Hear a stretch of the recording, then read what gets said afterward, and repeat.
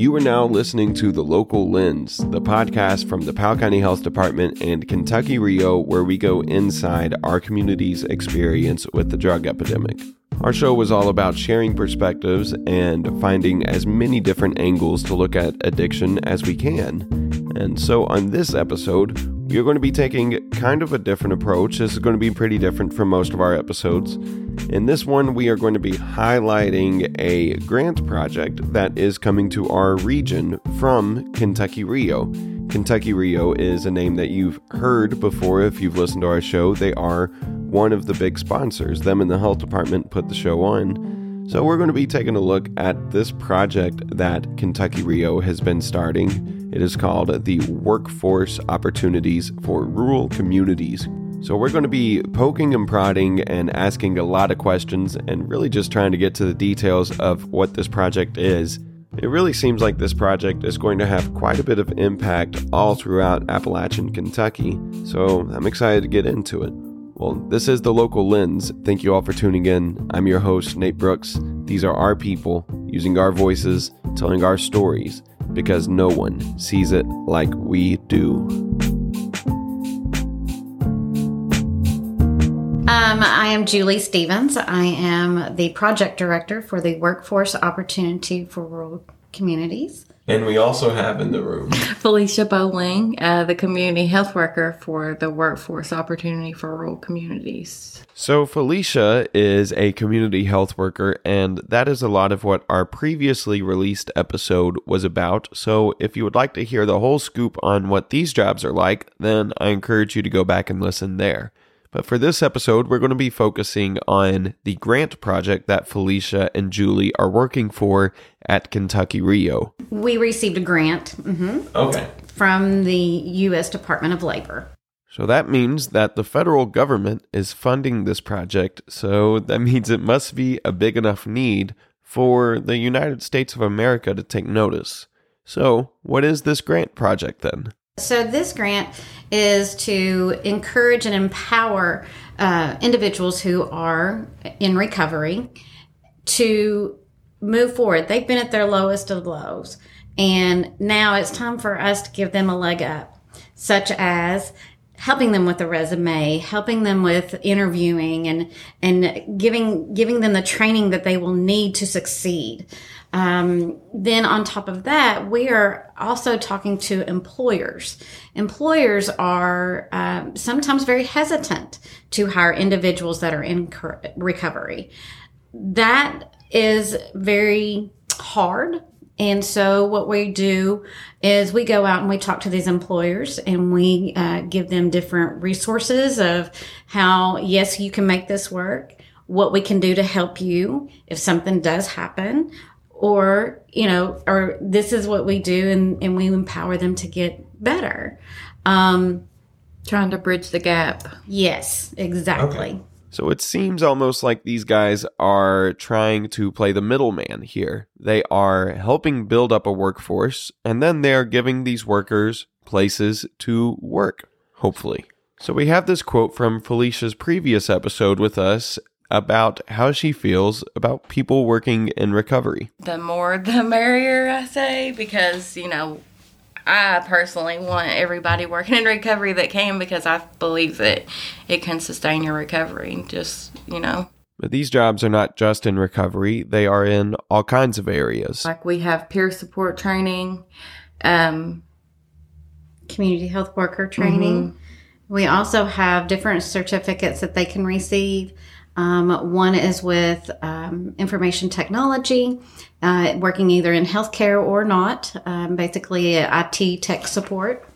Then also they can receive a certificate, actually the training to test for a certificate with Microsoft Office Specialist. So when is this project going to be getting started? We're looking at possibly starting getting the candidates for this program in June and start that. So what we're doing at this point is basically doing the paperwork, the connections, which we pretty much did with the grant once we received the grant with our consortium members.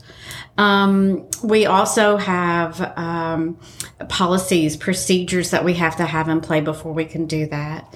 We have had to do a lot of research on what's going to work for our program and what's not. So those are the main things that we are doing now that the other groups have already done. So we are working very hard right now into getting this going quickly. So how many people are we looking at? This is a 3-year grant. We're hoping to have close to 500 participants at the end of the 3-year grant. This first year, we anticipate 100. So, and I think we'll get that pretty quickly. We've set our goals to where they are reachable, and for this first pilot year. And then after that, we're going to run with it and spread like wildfire. What's your region with this? So, can I list our pilot counties then? So our pilot, we're doing pilot counties to start out, and we're going to be in Laurel and Clark. Okay. But we'll also be in 12 counties whole, all the way from Whitley, up to Clark County about. Okay, so it's like southeastern more than anything. It's actually going to be kind of south and northeastern, just really all eastern. Cool. We look at Clark. We also look at Lewis County. So our 12 counties is spread with the Appalachian region. Yeah. And that's what our grant was actually targeting, was the Appalachian region. So these guys are going to be putting 500 new workers throughout the Appalachian region just focused on our health, which, if you know much about our region, you know that we have very bad health statistics. So this is going to be greatly appreciated. So they're building up this workforce, but that's not all that they're doing either. They also have to pay attention to the employers and making sure that the employers are ready to start hiring this many people in recovery. What we're doing is we're basically easing their mind. Okay. And letting them know that these individuals are working extremely hard. If there's any setbacks or anything to that effect, we have resources for them that they can contact and say, look, I really feel like this individual is not doing well. What can I do? How can I approach this? So those types of resources are what we'll be using, as well as, a lot of our successes of past successes that have gone into recovery and have now basically become, a very top-notch administrative person now, or at top of their work where they're working. So. Felicia, I think you could probably attend to some of your experiences, as well as some of your friends that have had those experiences. In my experience, I think that you're going to find good or bad employees with or without substance use disorders, or with or without criminal history. I think it kind of frightens people, like businesses, to want to hire people like that because they're scared of the what ifs. So that's people with substance use disorders, opioid use disorders, history of criminal record. I think it's a good program because it helps them. It will help them be able to, get those trainings and the job skills that they don't have otherwise. And what I'm thinking now, too, is if you look at somebody's resume, like, if they have this training from you guys after their history of addiction, like, after, like, showing, like, this used to be an issue, and, like, it doesn't go away, like we've talked about before, but you've at least gone through this training, and, like, you've been screened. How receptive are employers being to seeing that? Or have you even really gotten there yet? We really haven't gotten there yet, but our hope is, and our future is, that when this program gets very popular, we'll be reaching out to more employers to, hey, this is the program we have. This is what this individual has completed. This is what this individual has not completed. So we become a resource, and also, liaison of sorts. A liaison, yes, but a reference for these individuals. And, you know, I've worked in numerous communities with other grants that I have done and have helped with other grants that have put me to the point where I can make these connections. Anybody understands, like Felicia said, you know, recovery or not, or substance use disorder or not, networking is key. If they don't know you, they're going to be scared. But however, I heard that you went through this program, and I've heard that Felicia and Julie have done an outstanding job with this program, and I know what they've been through and so forth. So yes, I'm going to give you a chance.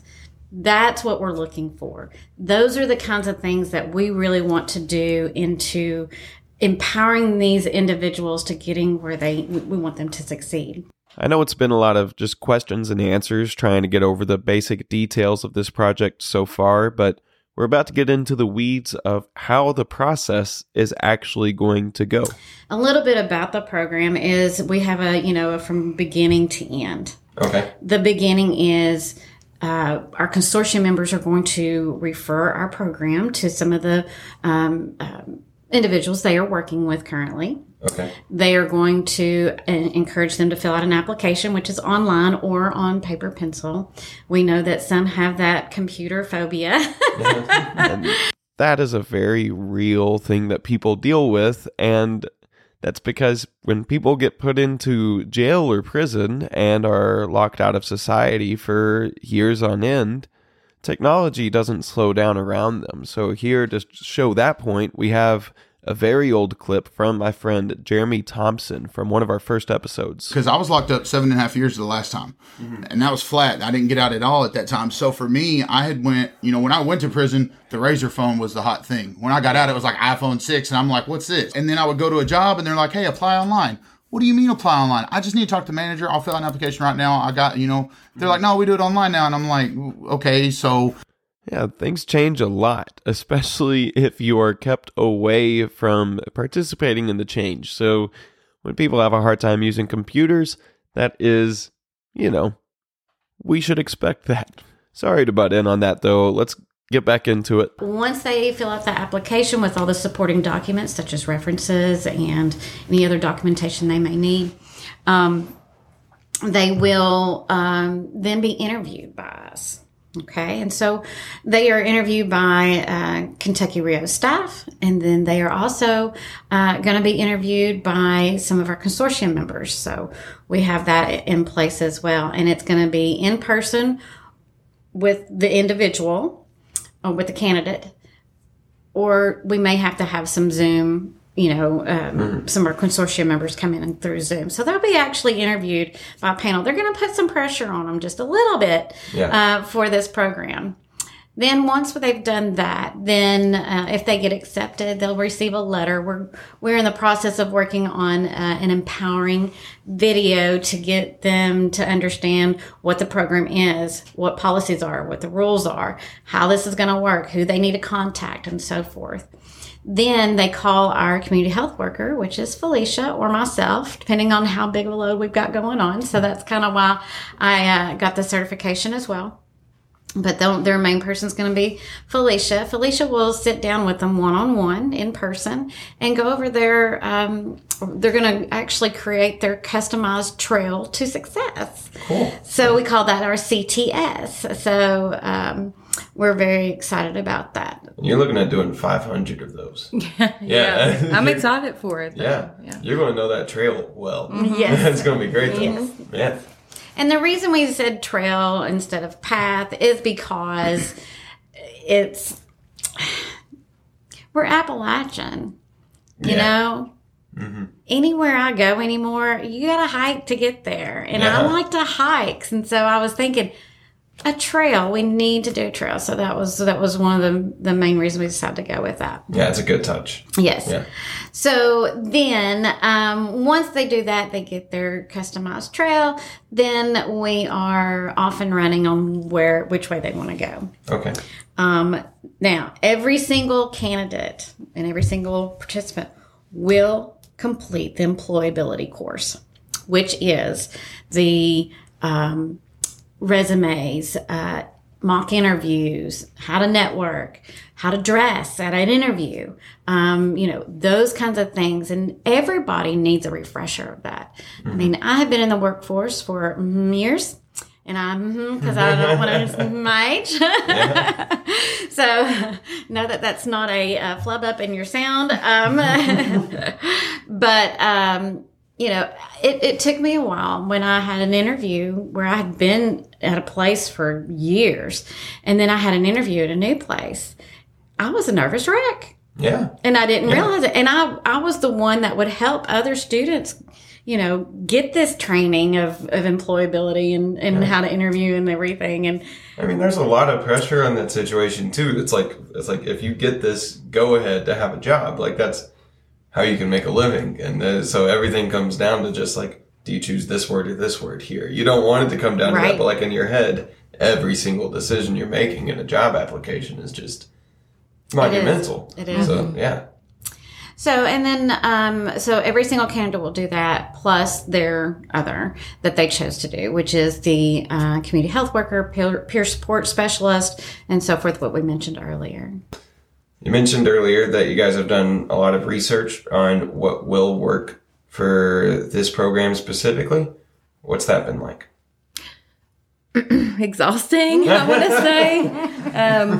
Well, I feel like we get something squared away and we run into a roadblock with it, and it's been like that every step of the way.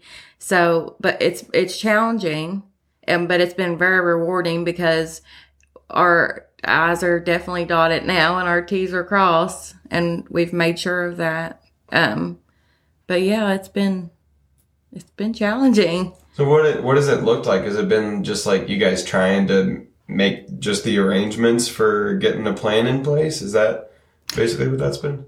Yeah. And like policies and procedures, like I think we just kind of wanted to take off running with this thing, and we had to slow down and realize like, we have to have these key components to this program to make it successful, stuff that I didn't even think about. But with the help of our consortium members, that's something that we learned very quickly about is, doing the heavy lifting stuff first, I would say. So Felicia has been a goldmine and a godsend for this organization. She brings a lot of good questions of things that we wouldn't necessarily think of. Like the drug screening process, the policy for that, and how often and what type of drug screen are we going to do, and so forth. Because if you're doing drug court, then that is rigorous too. Yes. Like I forget the frequency of it, but it is. Yes. It's rigorous. So, which can be a burden on somebody that's trying to live a life outside of just getting drug screened all the time. So, what did you guys come to with that? Well, one of the things is with her experience as a peer support specialist and her past jobs that she's had, she actually knows every aspect of it and how often and what needs to be done.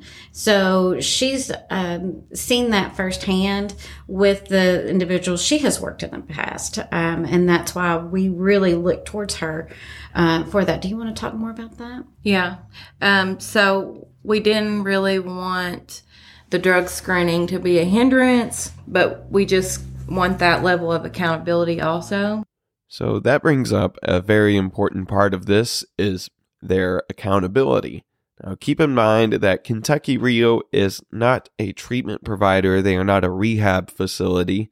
They're just trying to connect people that are in recovery to jobs. We have a 3-strike system for them to stay sober, and that's their accountability. When they meet with Felicia once a month or more, then they have to, show progress and so forth. Not waiting till the last minute to do their coursework or not attending some of the in-person or over Zoom courses that they'll be taking. Then if we get alerted from an individual that they are in those courses or then we will, we'll do a drug screen. At that point, again, is the mouth swab. Mm-hmm. If it comes positive, then the candidate, can either, admit to it, or if they feel like, no, I really haven't done anything, I don't understand why this is coming positive, then at that point, we'll say, completely understand. We want you to feel comfortable with your result. We'll send them to a lab and do a urine test at that point. However, we will not handle the specimen or anything to that effect. We'll let the lab take care of that. Which that seems like a good way to handle it too. Yeah. Yes. Then once we get those results back, then that'll determine they will have a certain number of days to where they can get tested again. They can still, keep going with their coursework. Mm-hmm. After that, and like I said, it's a case-by-case basis. Once we get that back, then if it's still positive, then they will be, we're hoping that they're going to go to like drug counseling or something to that effect. Because after they come out of recovery or when they're still in recovery, they have people they can go back and talk to, and we're hoping that that's what's going to happen. Mm-hmm. Then after that, they can test again after so much, and if it's a third time, sorry. Now, this might seem strict, but there have to be some kind of rules and regulations and stuff like this. And you have to remember their role in this as well. They're really just trying to help give people jobs. And when people are holding down jobs, it is indirectly really helping them with their recovery because they are given a lot of structure through that job. And this group is paying attention to the people's recovery through other things as well, like through their employability classes. Employability class is going to be more than just resume building and interviews and stuff. They're going to talk to them more about how to do their finances, how to plan for the future. Just simply maintaining sobriety. Yeah. That's a key component of that is maintaining sobriety. So I've got one more question for you guys. Sure. And should be easy one, out of the weeds on this. Why is it important for there to be community health workers today? Because it's a pretty new field of work. At least it's gotten more popular. But why is this important for people now?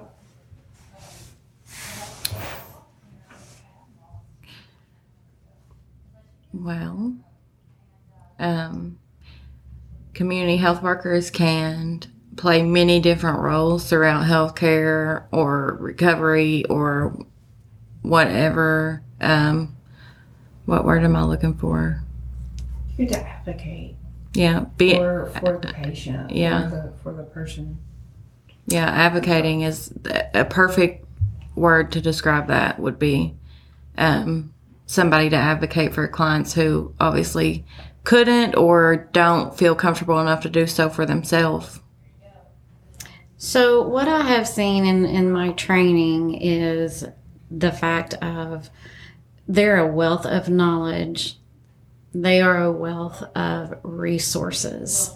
And that to me is priceless when it comes to community health worker, because you're helping an individual get where they need to be. You are empowering that individual to get where they need to be. You are the listening ear for that individual.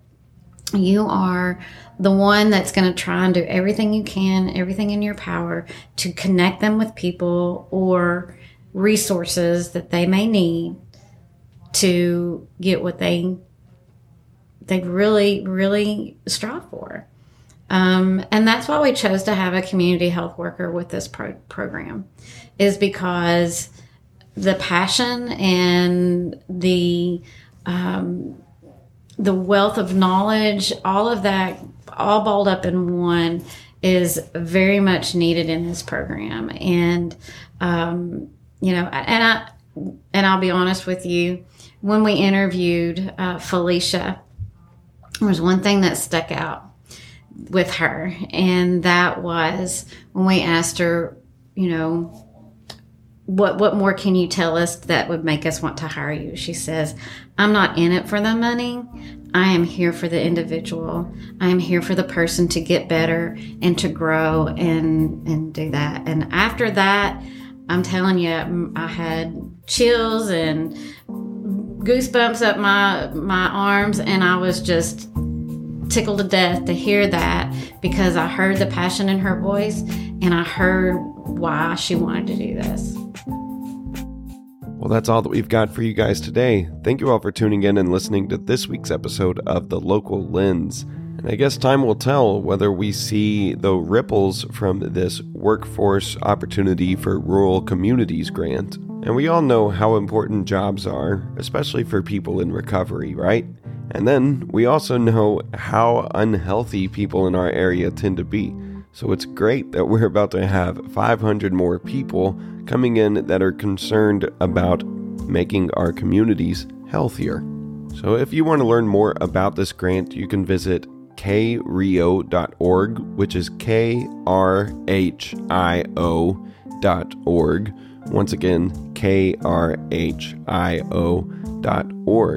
And if you're streaming the show, then we'll just have that link in the bio for you. Well, I'd like to give a big thanks to Felicia and Julie for coming on the show and representing Kentucky RHIO and your grant project. Thank you all for getting us a good look inside of that and letting us see what's going on with that. Also, a big thanks to WSKV for broadcasting the show, and also the Powell County Health Department and Kentucky RHIO as well for sponsoring the show. Well, that is all that we have today. I'm your host, Nate Brooks. Thank you once again for tuning in, and please be sharing the show with your friends. This is The Local Lens. These are our people, using our voices, sharing our stories, because no one sees it like we do.